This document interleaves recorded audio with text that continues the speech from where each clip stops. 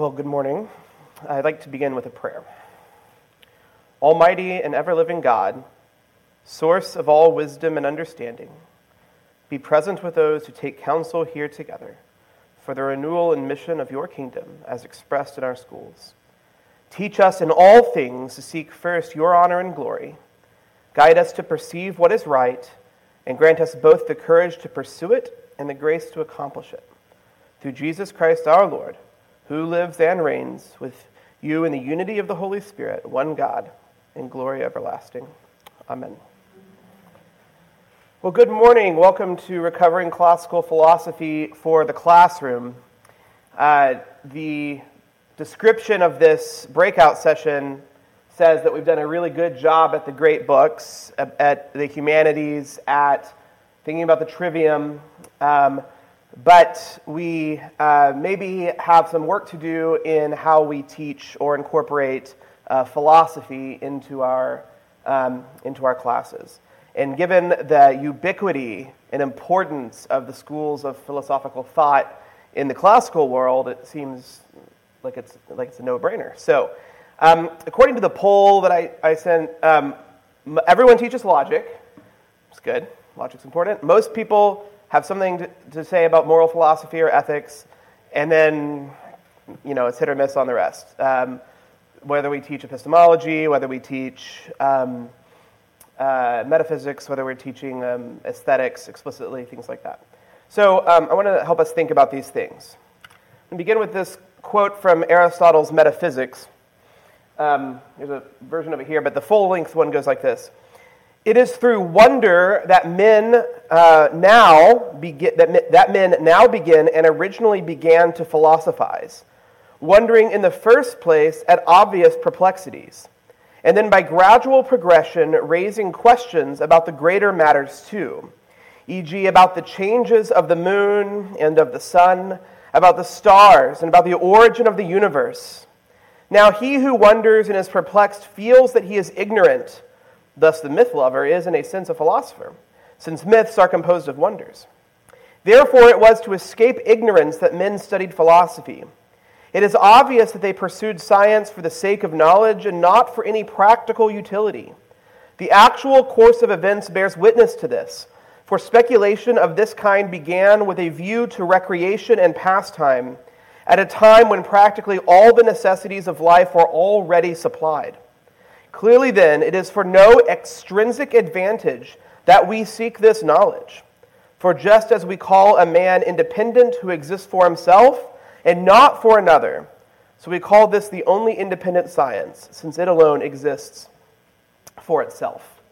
No, he's explicitly describing metaphysics there, but the point is made. Philosophy is about leaving ignorance behind and discovering the truth. As soon as we start talking about the practical application of philosophy, we have lost it, I think. As a teacher of the class I mostly teach is our Theology 3 course, which is a course on ethics. It's essentially a philosophy course, a course in moral philosophy. And I begin with Plato's Republic, teach Aristotle's Nicomachean Ethics, talk a lot about virtue ethics throughout the year. So I'm essentially teaching a course in philosophy. And it's important when I teach this to distinguish between a philosopher and a sophist. So what is philosophy? Well, we probably all know that the word philosophy means love of wisdom. And the story goes that Pythagoras was called by his followers a sophist, a wise man. And he rejected the label. He said, I'm not wise. I just love wisdom. And I think that's fair. He became known as the first philosopher, or not the first, but one of the first philosophers. Socrates also is famously called a philosopher, and he clearly distinguishes himself from the sophists. The story of Socrates, I think, is well known, but in brief, Socrates, when he wanted to know things, the oracle at Delphi said, "Oh, Socrates is the wisest man in the world." And Socrates said, "Well, that can't possibly be true, because I know that I have no wisdom. I know that I have no wisdom." So what he's going to do is prove the oracle wrong. So he spends the rest of his life going around and asking people questions in an attempt to gain wisdom, to prove that he's not the wisest man around, but everywhere he goes, no one else has wisdom either. And he concludes that he's the wisest man in the world only because he recognizes that he's not wise. Well, everyone else thinks they're wise, but they're not. Well, he is a self-described gadfly of Athens, a horsefly maybe we could say, who stung his interlocutors until they would answer his questions. Super annoying. He ends up being prosecuted for being annoying, basically, for teaching the youth to ask questions. And rather than standing in his own defense, which he could easily have done, he instead famously irritates the jury so that more people vote to execute him than voted to convict him in the first place. He says, "You should be thankful for me, you need me, and when I die, I hope my followers harass you, and make sure, do me a favor with my sons, harass them, don't let them become pompous fools like yourselves." Now, Socrates' accusers in the Apology argued that, quote, Socrates commits injustice and is a busybody, and that he investigates the things beneath the earth and in the heavens, and makes the weaker argument appear stronger, and worst of all, teaches these things to others. This is the same sort of accusation often leveled at philosophers, because philosophy, rightly practiced, asks us to examine ourselves, to open ourselves up to being wrong. Philosophy is dangerous, as the Athenian jury knew well. It's a dangerous thing.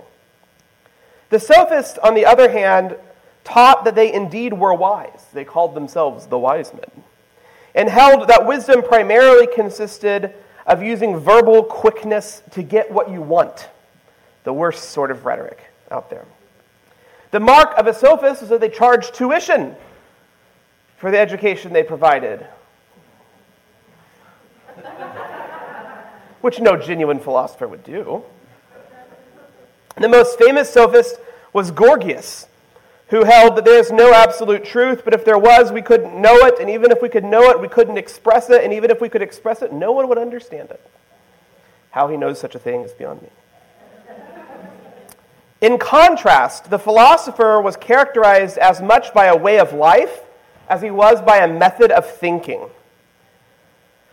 So this quote comes from Epictetus' Enchiridion, which we'll come back to later, but is the best handbook on how to be a good person in the ancient world.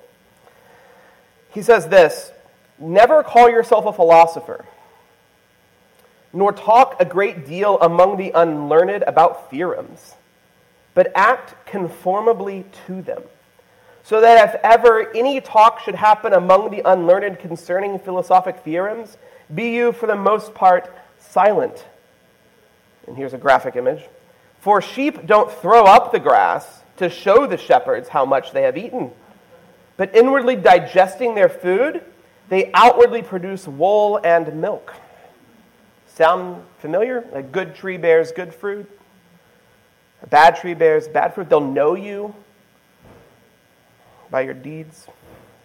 The Stoics, which Peter Kraft called the heterodox followers of Socrates, as opposed to the Epicureans, who are the heretical followers of Socrates, understood that the lover of wisdom was the one who lived according to virtue and pursued the truth, like Socrates or Jesus, until the very end. Justin Martyr, a philosopher trained in all of the major schools of Greek philosophy, Stoic, Academic, Peripatetic, Neoplatonist, and won the right to wear the distinctive cloak of the philosopher, the pallium, even after becoming a Christian and applying all of his learning to defending the faith, he produced the first real synthesis of Christian and Platonic thought. He continued to wear his philosopher's cloak. For him, there was no distinction. Christianity is no religion. It's a philosophy. It ultimately is the love of wisdom, and wisdom is a person. And we know him. Philosophy is thus most definitely not an academic subject. It is not an academic subject, but is instead a disposition toward the truth in life and in thought that one must pursue through all costs. And philosophy sits behind and before and under all academic subjects, all so-called subjects. Okay. So today, I want to address 3 disciplines within philosophy.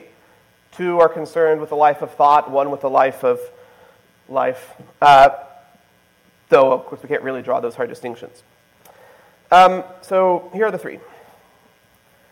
The first subject matter I wish to discuss is metaphysics. Metaphysics, it's so called because it was ordered right there next to the physics in Aristotle's works. Studies the first principles of being, aka the really real. Let's talk about the word study for a second. I'm not a Latinist, but the Latin dictionary tells me that the word originally means both like thinking about something and then striving for a thing. Okay, so it has to do with it's not just the study of something is not just the cool, calm, collected, observed looking at something. So everyone has a metaphysic. Everyone has an assumption about the way things really are. Okay, about how things really work. One of the goals of philosophy, though, is to uncover those assumptions and subject them to rigorous evaluation.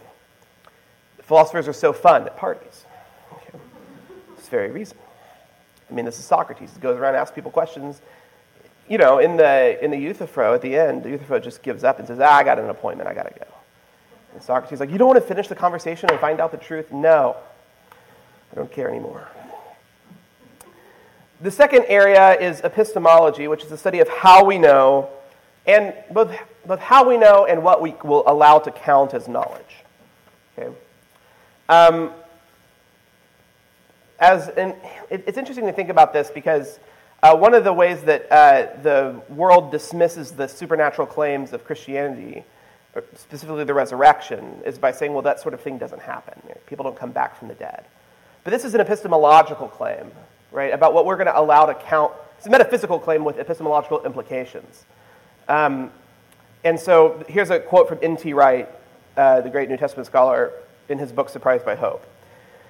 He says, the proposal that Jesus was bodily raised from the dead possesses unrivaled power to explain the historical data at the heart of early Christianity.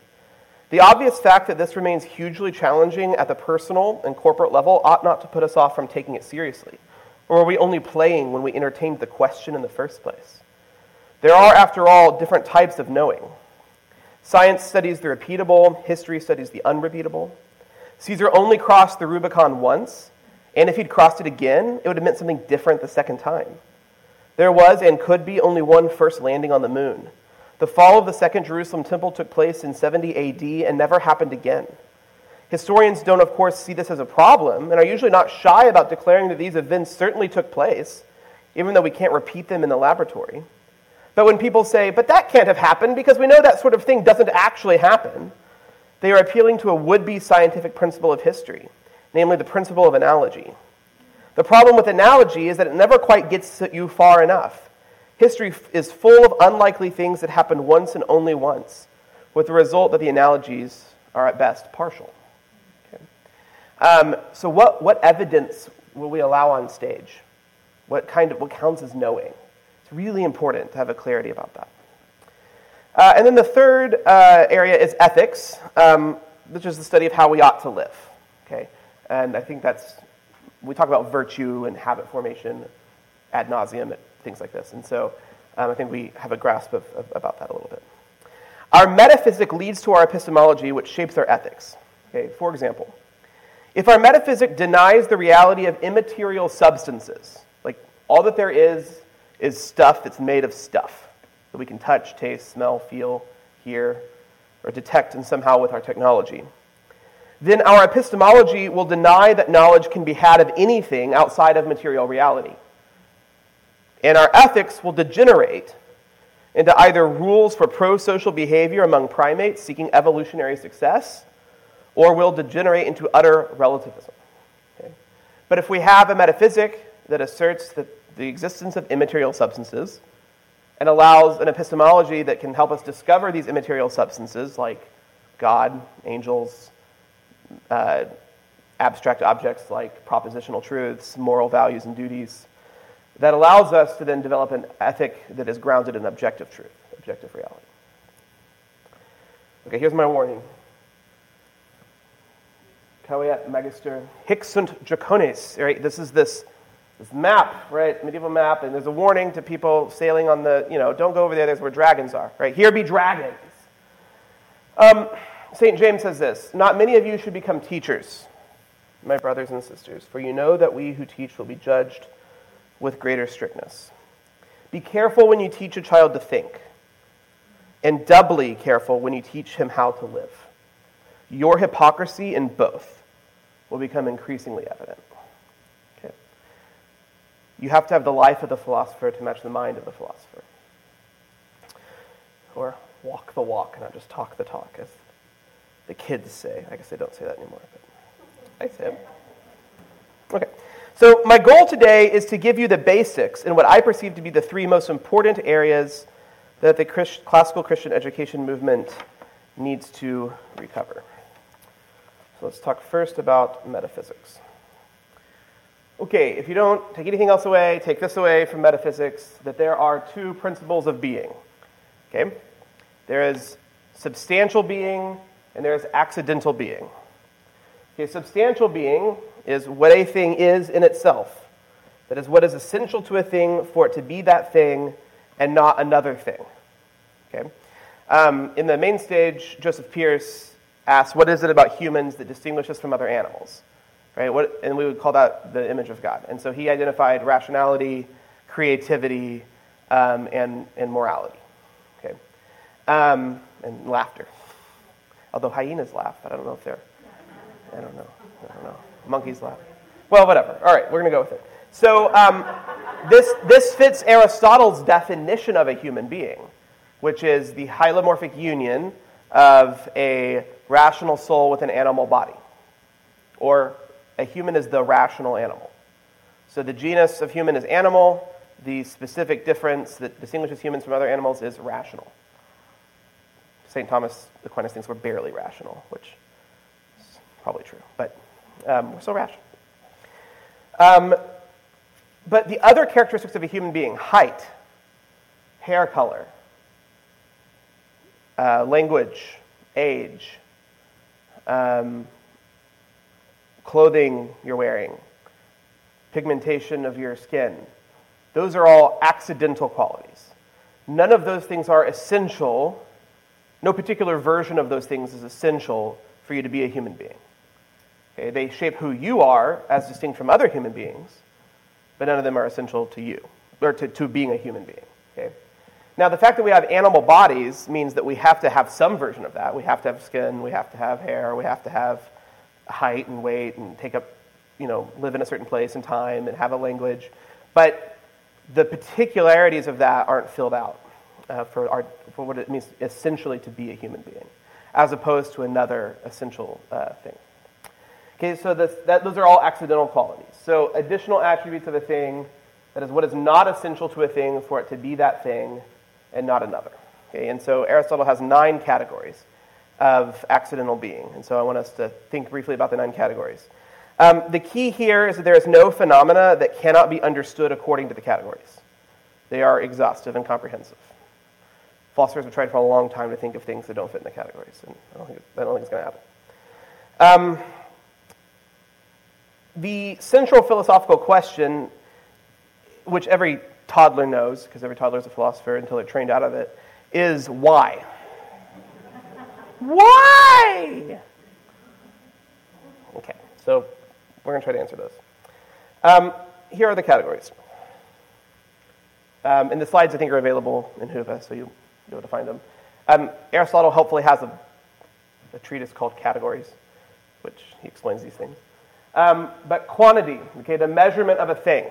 Okay, so for my example, let's take a star. Let's actually take the star Sirius, which is the brightest star in the night sky, although it is, I think, the 3rd closest to Earth. It has the greatest luminous magnitude. Now, what is a star? So substantially, we might say a star is an astronomical object comprising a luminous spheroid of plasma held together by self-gravity. And I looked that up on the internet because I don't know about stars, really. But what are the accidents of a star? So what makes Sirius Sirius and not another star? Okay. Well, let's talk about its quantity, its measurement. It has a 1.46 magnitude, which is the brightest. And in 60,000 years, it's going to have even brighter. It's going to reach, apparently. Okay, quality, how something appears to the senses. Okay, so our perspective, it's bright. It's bright. It actually appears as one star, but I think there's a white dwarf orbiting it. So, third is relation, how one thing affects or is affected by another thing. Okay, it is orbited or orbits with a white dwarf, and the gravity from each star actually affects the other. Right? That's something we can say about Sirius. Place, it's about the geographic location of a thing in space. So it's 2.64 parsecs away from us. And for all you Star Wars fans, a parsec is a measure of distance, not of time. So the fact that the Millennium Falcon made the Kessel Run in 14 parsecs is, everyone did it in 14 parsecs if that's how long it is.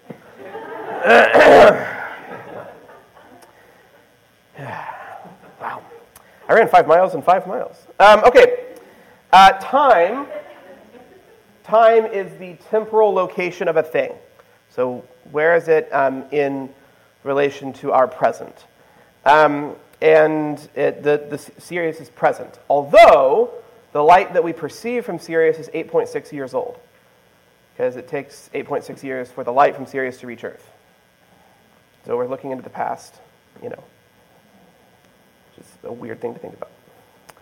Okay, then we have position. Position is the relation of parts of a thing to other parts of the same thing. Okay? So everything that is material has parts to it. Everything that's material is composite. It's combined of different bits. And so it's a sphere of plasma with the, technical term here, the innards of the star moving a lot faster than the outer bits of the star. Yeah? So they're in a constant motion in relation to each other. The state. So state is an ongoing but not inherent attribute of a thing. What's it doing right now? It's spinning. And it's moving toward our solar system. It's going to take it a while to get here. But it's moving. And then action and passion, how changes to a thing affect another thing. These are things I couldn't Google quickly about stars, about Sirius, so I don't have answers. But they are how things relate to one another by changing them. Okay, by changing them. Okay, so thinking a bit about metaphysics here, a question a philosopher might ask when trying to get at substance is this. So we'll go back to. I'm sorry. What do I need to do here? Okay. A philosopher might ask the following: in physics, what is a law of motion? Okay. Now, when a materialist explains some natural phenomena as simply following the laws of motion, that's just what it does. What are they asserting? Well, in Aristotelian terms, a law of nature, a law of motion is just a description of the way that bodies tend to act. It's just descriptive, not causative. The laws of nature don't cause things. They're just our descriptions of how things are. So the answer to the question, why does the moon orbit the Earth, can't really be answered by, well, it's gravity. Because what is gravity? It's a force that pulls. And, well, yeah, but like what? Isn't that just a description of how the moon and massive objects tend to behave toward one another? If that's the case, then like we don't have an explanation of what it is. Okay. The philosopher wants to know why the law of nature is such and such. Okay, kids are not satisfied with "that's just the way it is" answer. It's just how it is. Even if I use that with my children a lot. It's the way the world works. And neither are philosophers. It takes a harassed and harried middle-aged adult to be satisfied with such nonsense as, well, it's just the way things are. We don't have time. Right? So Aristotle's theory of the elements is an example. So he thought that fire goes up because it's trying to get back to the stars, where fire comes from, obviously. And stones fall to the earth because they're trying to get home to the earth, where stones come from. Water heads towards water, trying to get back home. Air floats, coalescing where it belongs. Everything's trying to get back where it belongs. Order. Things are tending toward order. Okay? That's an explanation. Now, it's wrong, but at least it has more explanatory power than gravity. Gravity is just a description, not an answer to the question why. Okay. So that's metaphysics and bleeds into physics, which is his term for anything that has to do with natural phenomena. Unless you're clear on what evidence unless you're clear on what's actually real, whether there are things beyond what we can see, touch, taste, or smell, you're going to have a hard time talking about reality. All right, second category is epistemology. Epistemology. The three acts of the mind. So if you've taught logic or seen logic, usually this is included in Introduction to Logic. But the three acts of the mind, it derives ultimately from Aristotle's posterior analytics, but the form we know it in, it comes from St. Thomas Aquinas' commentary on the posterior analytics. So in his foreword to his commentary, St. Thomas says this: "Now there are three acts of the reason. One action of the intellect is the understanding of indivisible or uncomplex things. And according to this action, it conceives what a thing is. The second operation of the intellect is its act of combining or dividing, in which the true or the false are for the first time present. But the third act of the reason is concerned with that which is peculiar to reason, namely to advance from one thing to another in such a way that though that which is known, a man comes to a knowledge of the unknown." Okay? So that's the quote, but let's simplify it a little bit. So the first act of the mind, or first act of reason, is apprehension, the recognition and naming or classification of a thing or a concept. A term, we might say. That's an apple. That's a man. That's a cow. Okay? Naming things. Answering, what is it? This is, if we go back, I'll come back in a second. If we go back to our metaphysics, this substantial being, we're naming substances. We're naming essences. We're saying what a thing is. And then we're furthermore describing it with its various accidental qualities.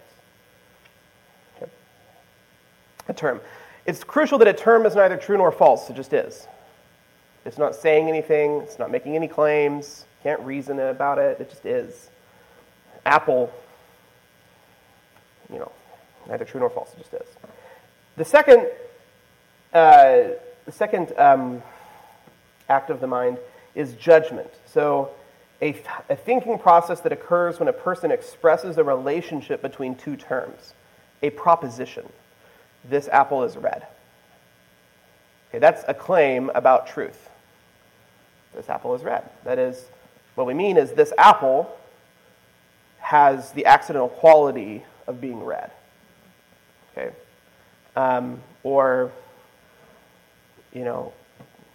Dogs are man's best friend. That's going to be maybe harder to demonstrate, but it's still a claim about truth. Okay?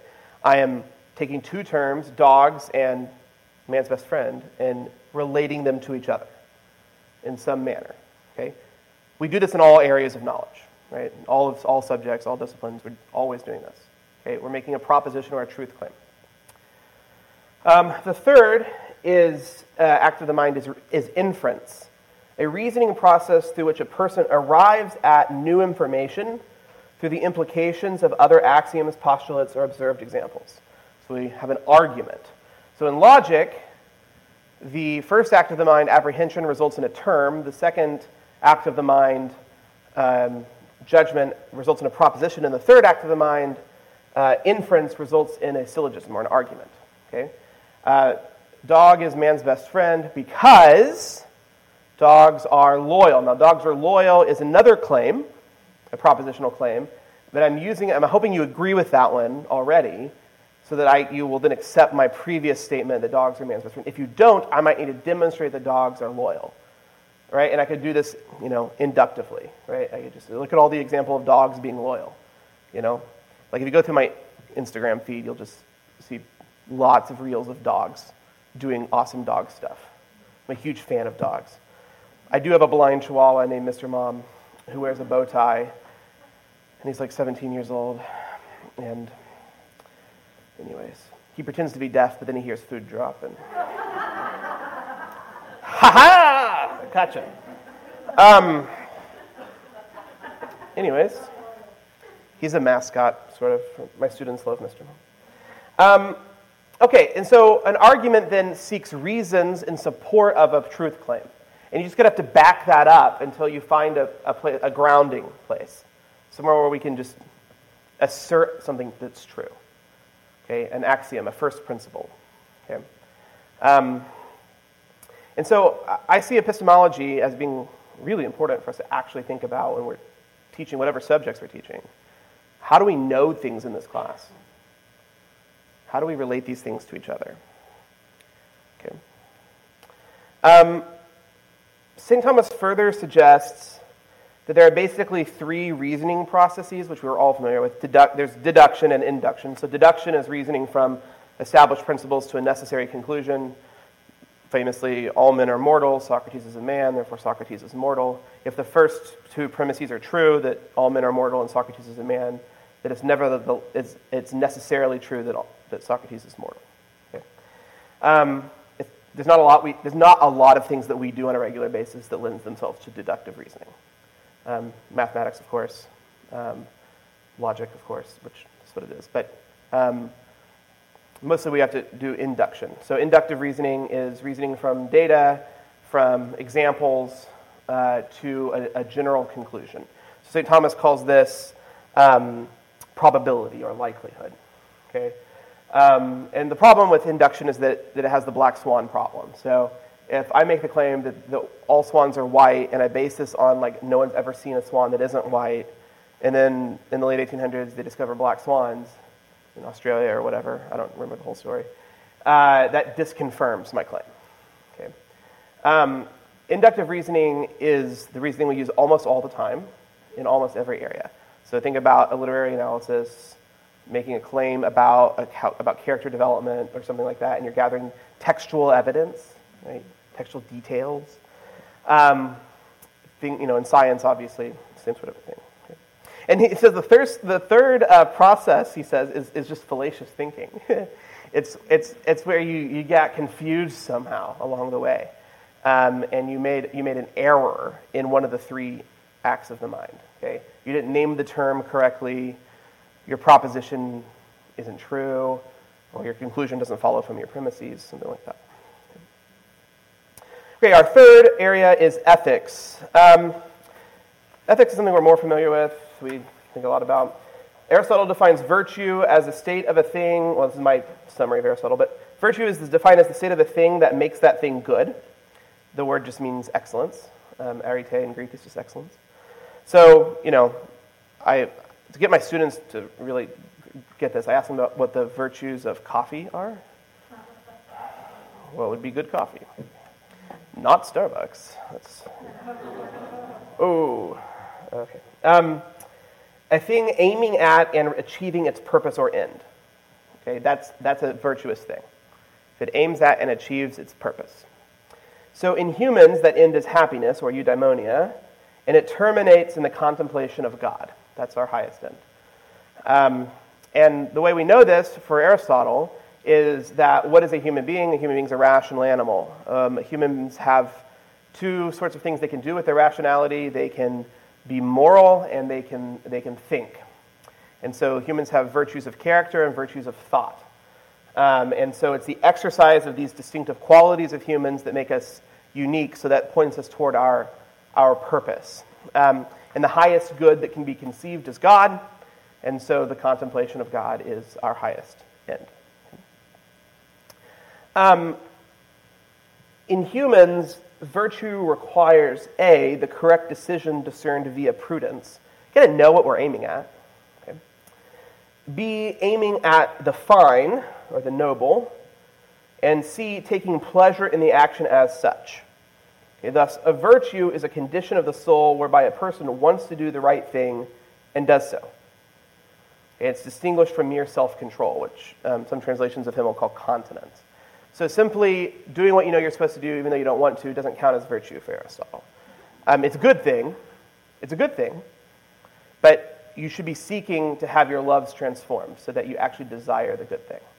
Right? In an ideal world where there is no sin, broccoli would be as delicious as candy, and candy would taste like Brussels sprouts. Okay. I have a long way to go in rightly forming my loves of food. I have a disordered love of food. Or opera would actually be enjoyable. I mean, don't stone me. Okay. I know. I'm so sorry. It's just me. It's just me. I'm a lowbrow kind of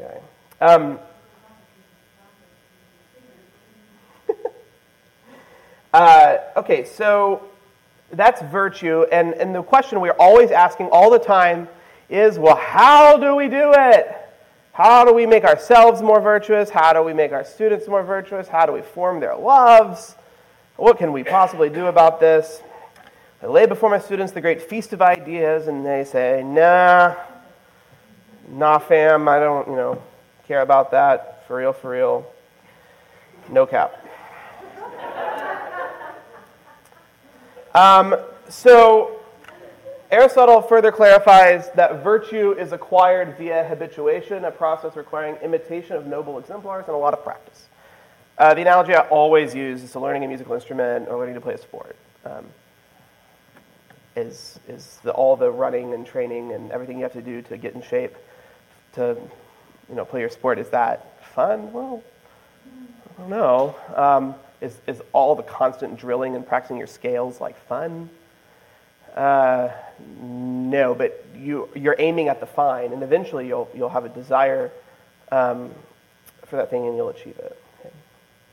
Again, but how? How do we what's some practical ideas?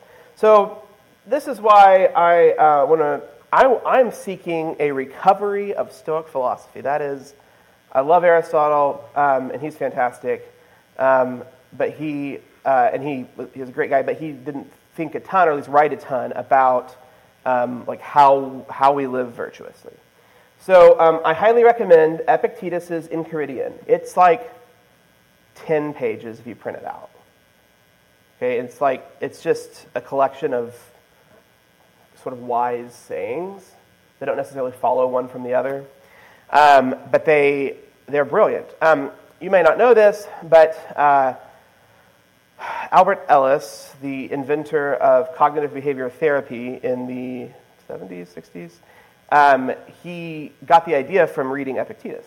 And one of the central claims that Epictetus makes is that we're not distressed by things, by people or events, but we're distressed by our thoughts about people or events. Okay? And so if we can change our thoughts about them, then you will be happier, less fearful, and more able to live virtuously. The biggest danger to virtue is, at least for me, is fear, anxiety, trying to prolong my life. So here are some just distillations from his Enchiridion. So some things are under our control, while other things are not. And this seems like, duh. But we live so much of our lives trying to control things that are not under our control. And our students do too. Okay. Virtue begins when we can consistently tell the difference. And this is the Serenity Prayer, right? It's the same thing. It's ancient. therefore it's good. No. Well, sort of. 2, like he says, things outside of us do not cause us misfortune. Rather, it is our thoughts about outside things. Train yourself to accept all of life as a gift from God. Okay. This doesn't mean you don't have emotions or react. I mean, that's a bad reading of the Stoics. But it's that you have a different lens through which you accept the things of the world, things that happen to you. 3rd, this again is something we all know: do the right thing regardless of the response of others. He says, if it's the right thing to do, but you don't do it because you're afraid of others, then you're not acting rightly. And if it's not the right thing to do, you shouldn't be doing it at all, right? But you can't control other people. You shouldn't let them control you. He says, you wouldn't allow someone to just tackle you in an alley and steal your stuff, right, without a fight. But you allow people to tackle your mind and take control of it from you. Why would you allow your mind to be mugged by the people around you? Okay. And 4th, the minds of others are hidden from you. Give the benefit of the doubt. Okay. He says somewhere that you should just assume that the people that act in ways that distress you are doing so because they believe it's the best thing. Okay. And I forget who said this, but we should never attribute to malice what can be attributed to ignorance. And at some point, severe ignorance becomes indistinguishable from malice, right? But you just have a much happier life if you don't assume everyone's out to get you. My children, my oldest, she kicked me and she did it on purpose. How do you know? I can see it. And her eyes. And I mean, if she's talking about my middle child, she probably did kick her on purpose. But, let's be real. It's like, which child of yours is most likely to overthrow a regime someday, and why is it your middle child? Is correct. Okay, so one of the challenges maybe to this way of thinking is that, philosophy. But what about the gospel? And, is it really Christian? And can Christians use all this secular learning? We're the Society for Classical Learning, so I think we kind of accept that the pagans are onto stuff, at least in some ways. But this is a question wrestled with by the early church. You have folks like Justin Martyr, who are synthesizing Plato with Christianity. And you have folks like Tertullian, who are saying things like, what hath Athens to do with Jerusalem? Right? And St. Augustine comes along, and he uses the metaphor of the Egyptians and how the Israelites plundered the Egyptians on their way out of Dodge, and says this: moreover, if those who are called philosophers, and especially the Platonists, have said aught that is true and in harmony with our faith, we are not only not to shrink from it, but to claim it for our own use from those who have unlawful possession of it. If the Stoics said anything worthwhile, that's actually Jesus's and not theirs. He's the mind behind all things. And so, obviously, with discernment, right? This is actually in De Doctrine. It's in his On Christian Teaching, and he advances the metaphor further and talks about the gold and silver of the Egyptians taken by the Israelites and how those were used to construct the tabernacle, the very heart of the worship of God. And similarly, we can take the stuff from the philosophers, from the poets, and use it in the worship of God, the construction of a beautiful edifice of knowledge. So my point is something like this. Philosophy has a lot to offer. I don't honestly think it necessarily needs to be, all right, now we're taking a philosophy class. How we're going to shove that into the curriculum. We already have, do we need 12 periods a day? Nor do I think it's appropriate at all developmental stages, right? But Clarity by teachers on these sort of major questions of what's really real, what evidence do we allow on stage, how do we discern truth from falsehood, having some sense of metaphysics, some idea about epistemology, and then of course the ethics bit, like this informs our classroom teaching and discipline and all of that.